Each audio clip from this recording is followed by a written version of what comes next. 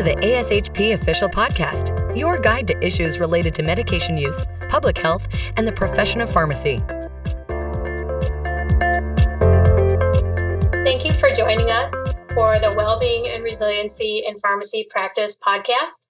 This podcast is a forum where you can listen in as members share successful strategies on well-being and resilience in both their professional and personal lives. My name is Anna Legra-Dopp. I'm the Senior Director of Clinical Guidelines and Quality Improvement at ASHP and the Project Director for the Wellbeing Ambassador Program. I will be your host today. And with us today are Dr. Marissa Mauricio, the Clinical Wellness Pharmacist, and Dr. Scott Chelson, Manager of Pharmacy Wellness and Brand Development at Baptist Health, South Florida. Thanks for joining us today. Let's start talking about today's topic, wellness as an opportunity for thriving as individuals and as a profession. Thank you for having us. Thanks. Yeah, nice to be connected with both of you. So let's get started. You have some great words of wisdom and great vision for some evidence-based approaches for implementing wellness in a healthcare system. So let's start by talking about that. And Scott, do you want to go first? Sure, yes. And as listeners may know a little bit about us from our past, or those that don't, we do work in a health system. And when it comes to health systems, especially, evidence is key. You will constantly hear about those words being used. And with wellness, there's a lot of anecdotal modalities and services out there. And so it's even more important to provide evidence, but also define what wellness is. And I've proposed a definition in wellness in pharmacy, and I like, if you don't mind, be able to present that here today. Our wellness in pharmacy definition I proposed was an individual approach to the center of health and well-being with an intentional focus on prevention, treatment, and applied learning from one's history and present to optimize the future state of care and quality of life through actions taken. And I think it's important when we talk about this definition because actions are really focused on that real patient-centric model. Marissa, you want to add to that? Yeah, I get questions all the time from pharmacists and pharmacy students about how wellness can be incorporated into pharmacy practice. And there's a lot of opportunity, especially as pharmacists being the most accessible healthcare professionals, to really make a difference and be able to speak to areas of wellness when it comes to prevention and really synergizing with medications and therapy with physicians and the patient as a team in general. So there's a lot that we can really do in the role of wellness in pharmacy. Well, let's talk more about that. That's an important aspect of this that you've envisioned, that you see pharmacists, the pharmacy team, and leveraging that team to provide this as a patient care service, but then also as a way to advance the profession. Can you speak more to that, please? Yeah, so as I mentioned, pharmacists being the most accessible healthcare professionals, we have the opportunity to really counsel our patients about lifestyle modifications. That's something that I spend a lot of time in at clinic, or if I'm doing a telehealth visit, and really talking to patients about the different things they can do outside of just their medications that can really enhance their care, like going for a walk, incorporating some type of movement, things like that, looking into specific diets that would be good to support their therapy. There's lots of different things we can really look into and really help patients achieve their goals, especially because it can be very individualized. It's not just a one size fits all type of recommendation. You really have to speak to the patient and what their needs are. Yeah, and to add to that, I think when we look at what's coming down the pipeline, we see now studies in journals for endocrinology and others supporting the evidence around lifestyle modifications, but even more than just that bogus word, because we hear that through school, but there's really no formal training around that. I think the big thing about this is coaching. We have to be able to understand what our patients' goals are to start with. And so when we look at things like the most popular thing on earth right now, Ozempic, we look at drugs like that, the GLPs, and we start to see that for the best outcomes, you need to incorporate aerobic training. But not just that, we know that these drugs deplete things like lean body mass, which leads to greater significant, side effects. And so how do we pharmacists step in that role? Well, I think it's really working in these areas that we spoke about, like endocrinology, even oncology, neurology, surgery, prenatal, preconception, postpartum, orthopedics, sports. There's so many opportunities for those pharmacists. And I know I'm jumping ahead a little bit here, but the idea that we can support and provide more value than just what people know us to be as pharmacists is truly important. I think we have to think about how we could synergize those medications with wellness, not replace or prevent. But I do believe we can prevent pharmaceuticals to be used to begin with in many ways if we start early enough and we also understand where that patient is. We understand there's genetics involved. We understand people are predisposed to certain things, and we can't prevent that all the time. What we can do, though, is lower those side effects and support those providers so that we create that value. Well, on top of those 2 points, you're both also contributing to a committee within your organization called the Wellbeing and Belonging Committee. Can you speak to the goals and the implementation of that effort? Yeah, so this committee essentially was brought together in alignment with our DE&I committee. And the purpose is really to provide an avenue for sharing, communication, and creation of resources, programming, and other supportive functions to really develop a sense of culture and inclusion, diversity, and well-being and belonging of all the talent within the clinical pharmacy enterprise. And essentially, this is a small group. There's about 5 of us who are leading this effort to really provide support for our pharmacy department. And essentially what we want to do with this group is increase the knowledge and the participation of existing well-being activities that are currently offered by our health system. There's so many things going on that sometimes you don't even know what's out there. So we want to be able to increase the knowledge around these activities that are already happening, and then also provide resources and activities specifically for our pharmacy community to bring more well-being and inclusion, prevent exhaustion and burnout, things like that. And then we also want to provide leadership training and resources and outlets for managing well-being and belonging within their teams. That was one of the things that we heard from our pharmacy leaders, that they weren't really sure how to support in this area. So we want to be able to provide resources for them so they can help manage their teams as well. Well, and one of the things that you all talk about at ASHP in your Wellbeing and Resilience Certification program is the importance of leadership's buy-in. And I know Marissa has mentioned that multiple times. And I want to also note that as an institution, we have a well-being program that was launched. But sometimes we understand that it's easier to get ashore with the little boat than it is with the big ship. So what Marissa's gone ahead and done and said, hey, let's make moves now and get with those individuals that are really wanting to see this change and start to showcase what a precedence could be, create that precedence, create that pilot, and really start to build that morale. What we've seen from just small events that Marissa has helped host are pride within our pharmacy teams and people starting to feel more comfortable with bringing things up that may be heavy on them and could make or break retention if you think about that, right? A lot of times, and I know we'll get into this a little bit, is that work-life balance is how important that is. And I really think, small things, small goals within your divisions is so important. But for anybody out there that hasn't taken that certification, I will overly tell you this is something you have to take. And I'm not just saying that because we're on this podcast, but it's important. But it's also important because being certified in this area or having that knowledge can help you open up dialogue with leadership in other areas that not necessarily a pharmacist would ever do. Being able to recommend things in our mental health professionals and be able to sit at a table and talk about stress reduction and sleep and nutrition and all of these things. Those are important topics, but you never hear pharmacists I'll say never usually talk about those things. So having this dialogue is so important, and understanding a formality behind that is as well. But definitely leadership buy-in is key, and I hope other leaders buy into that narrative across the country. Another thing I really like about the certificate too is it gives you that different point of view, and you also can really connect with other people who are interested in the same area of well-being and resilience, and they can share what they're doing at their institutions if it's a different activity or something like that.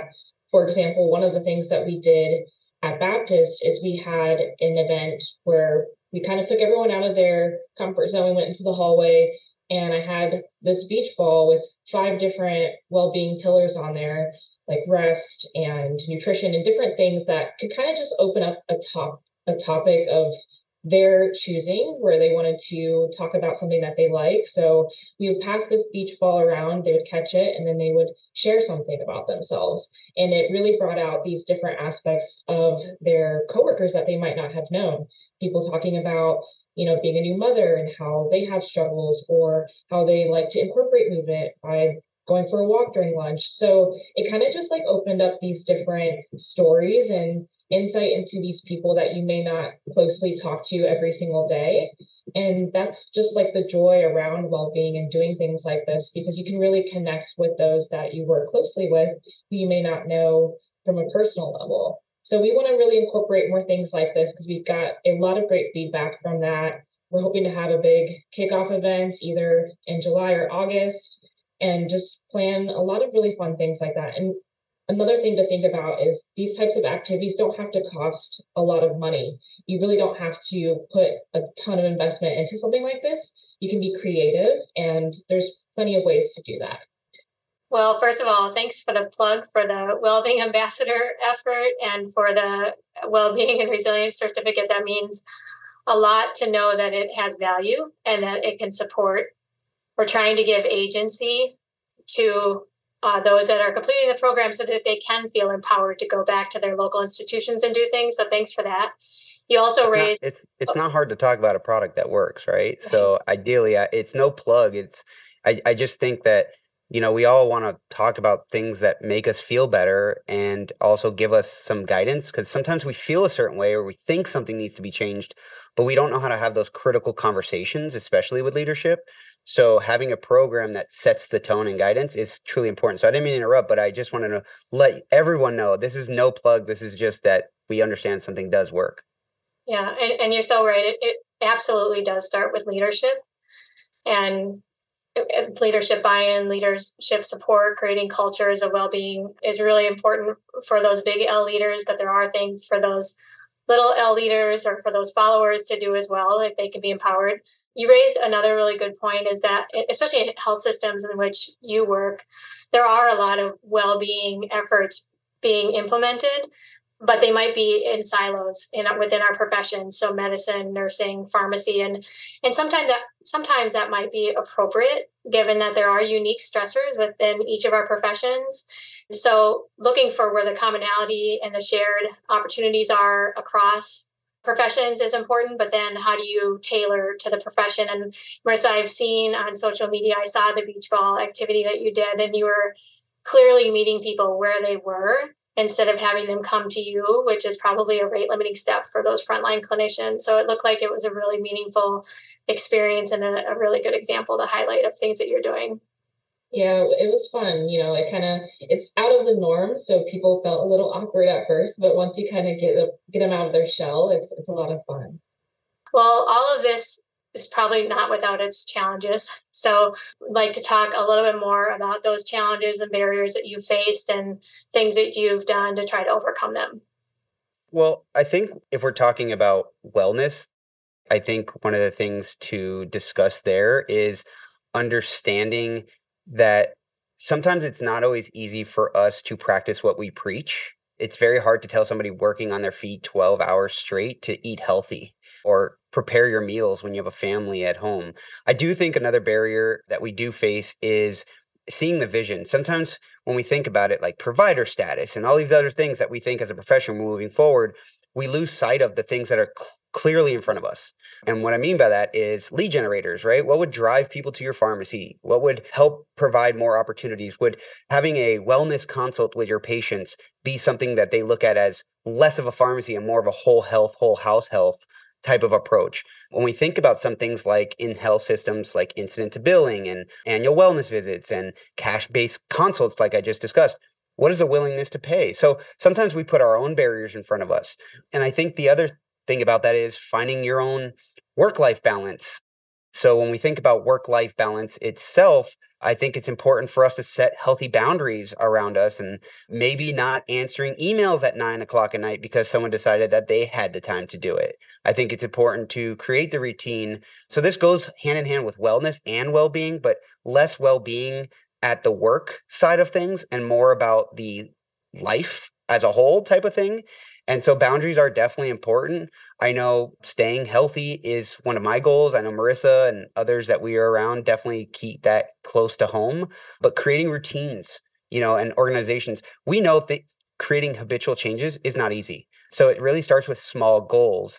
But we do, as healthcare professionals, understand how important nutrition, hydration, and movement are. So I think some of those things become a barrier because we create that mental block, whereas sometimes we got to take days to organize and put things in a box and say, hey, this is what we're able to do as we look at things. Now, when we go back to implementing wellness, sorry, get off topic there a little bit, but to implement wellness as a whole, we got to think about the barriers like education. And I'll let Marissa jump in here in a minute, but education, I had this vision. I said, I want to be able to create positions. Madeline and I talked, our chief pharmacy officer, and she said, I want to create a wellness program. I said, we got to create positions. But what do we have in front of us? Well, education wasn't there. So we didn't have training for all of these wellness pharmacists out there. It was very random. And then so we said, okay, well, once we do this, once we hire the chicken before the egg, we're going to have to then go back and start education. And we did. We created a course, the first course in the country for wellness that Marissa is now an adjunct professor for. We also had to understand that we get these questions, why a pharmacist for wellness? And that's a great question because the individuals around us, providers, staff, don't know pharmacists to be in that space, and pharmacists don't know pharmacists to be in that space. So those are some of the barriers that I know that we face. But Marissa? Yeah. I would say we get the why a pharmacist question probably every single day, or at least every time we talk to someone new, just because this is such a new space to really work in. And so we're constantly having to kind of like prove ourselves or stand up for ourselves and say, we're a pharmacist. This is where we can place our value. And these are the additional things that I've done, like get my wellness coaching certificate and my sports nutrition coaching certificate and all these different things to really just emphasize the value that we can bring as a pharmacist and how we can really share more than just about medications and how we can really help with therapy and the overlying issues as to why like a patient would be coming to see a doctor or a physician or anything to really assess what their wellness goals are. And other things that we've really dealt with in terms of, getting our program off the ground would be technology and development, or T&D. There's so many things that we want to do and we want to incorporate into our program that haven't been done before. And when there's something that hasn't been done before, it kind of raises so many questions and different avenues and people you need to bring in. And it gets to be a lot and it can kind of slow down that progress. So you really have to stay on top of things, stay organized, and really continue to drive home the value and the purpose of what we're doing. Scott, maybe. Well, I know that sorry, I didn't mean to cut you off there, but I know one of the things that we really need to focus on as a barrier of ours as a profession, and I'm going to call all of you out there, is vocalizing your work. Nobody is supposed to remember what you do. And I posted this recently, but the quote that I heard not too long ago is actually from a realtor, which of all things, right? Why are we listening to realtors? But my wife's one, so I always listen to her. But the quote was, it's not other people's job to remember what you do. It's our job to remind them. And constantly we say, well, we did vaccines. Don't you remember? Well, we did this. Don't you remember? And no, people don't remember. They do in that micro moment when they need you. But it's our job to constantly remind them. And we have some amazing pharmacists out there doing some crazy, amazing things. And yet only their colleagues know about this. So I challenge everybody out there as part of this. I know this is not part of ASHP's official challenge, but I will say, hopefully maybe post about what you're doing, talk about what you're doing, talk about the case study that you helped the patient out. People need to understand what we do behind the scenes. It really is an amazing working. I just think that we need to be more vocal. This personality of introverts and so on. Put on the cape, put on the outfit, wear the uniform, play the role in that moment. But be vocal about what you do. That is one of the biggest barriers we have as a profession. We always want to see change, but we're not willing to talk about why. Well, that sounds like a good call to flip the narrative from why a pharmacist to why not a pharmacist. And hopefully with some of your innovation, we could start to see that flip in the next couple of years. Let's just circle back for a little bit. You talked about that all important balance word, and we know that that's such an important piece about well-being in the workplace. We've heard the term balance, we hear the term boundaries, we hear the term integration, blend. I've heard recently everything about just trying to get through the day so that you can prioritize the things that are most important to your life, to include work and family and other things. So I'd love to hear a little bit more thoughts on that. Yeah, it can definitely be challenging, being in this type of hybrid workforce now that I feel like almost everyone is in. And one thing that I do for myself personally is I have a designated space in my house for work. Like, it's my home office area. I come here specifically knowing like I'm going to do work, and I try to really maintain that sense of like, this is where I'm working, and then after work, I need to like log off and, be present where I am. And that can be so hard because technology is wonderful, but you can really be on your phone. You can really send an email anytime, any day. And that's the hard thing, is finding that when is it appropriate to really send those calls, or is it really that urgent? One thing that I received a great piece of advice from a coworker yesterday is, when someone's asking you to set up a meeting, ask them, what's the purpose of the meeting? Is this something that maybe we can deal with through email? If it's going to take more than 3-4 emails, yes, let's get on a call. But then you don't want to have that email fatigue as well. So you need to really kind of find that true balance, I guess, between those two things, and really identifying, the intentionality of like your actions and what you're asking of your coworkers. And just be mindful after hours, like you should try to be more present with your family or whatever is important to you, and leave the work things for the work hours. And it can be hard. It can be really hard to get, when you're very passionate about what you do and what's important. But I think it's important to really talk to your coworkers and your leaders, and making it known that you're on the same wavelength in terms of what's important to you, and how that communication should be displayed. Marissa and our other colleague, Brandon, we stay in touch a lot. But one thing I tell them is, do not answer my calls on the weekend. And it's because sometimes we get into these things that we're so excited about, and we need to tell them right now, right then. And we're used to calling each other or texting each other and, just getting things done, or like, updating each other on successes or boundaries or whatnot. But sometimes we forget it's Saturday. And one of the things that I disagree with, Marissa, and you on, if you don't mind, and it's all out of respect, is the word balance. I really got something from the book, The One Thing. I don't know if you have read it or others out there have read it, but there's a visual in there that talks about counterbalance. And it's really, we work so hard in one direction, and then we look for balance. But that balance is sitting around having TV time. And maybe that's what feels good in that moment. But what I try to do personally is, if I'm working really hard this week, which, if my boss is listening, is every week, if I'm doing that or going really, really deep into a project, I go do 2-3 mile hikes. I go and make sure I do as many activities on the weekend with my family as I possibly can, because that brings me back to that core. So as much as we may call it, and I know there's synonyms, balance, counterbalance, so on, I just find it that if you're going to work as hard as we do, and we spend most of our time at work, you have to enjoy life as much as you work. And that, to me, is that counterbalance. So I really think it's important. But I also think another important thing is opening that as a leader, right? And I think Marissa and others will tell you this, as a leader, I try to be one that opens that door for us to have those critical conversations, so they don't become these awkward hierarchy questions or concerns. I want an open door policy to really mean an open door policy, where we could go to each other and say, hey, I have this issue with what was going on, but I have a solution to how we can make this work. And I think that kind of relationship really, truly means a lot. Whereas my leadership, I feel like we have that as well. And it really shows progress. We get things done a lot quicker than other people do versus waiting around for change to occur. We are able to nip any type of barriers in the bud. So you mentioned just email inboxes in general. And one of the quotes that I heard that really helped me understand that is that your email inbox is everyone else's agenda. And so you're right, without putting some guardrails around that, some boundaries, you can quickly become controlled by that. Especially those notifications, right?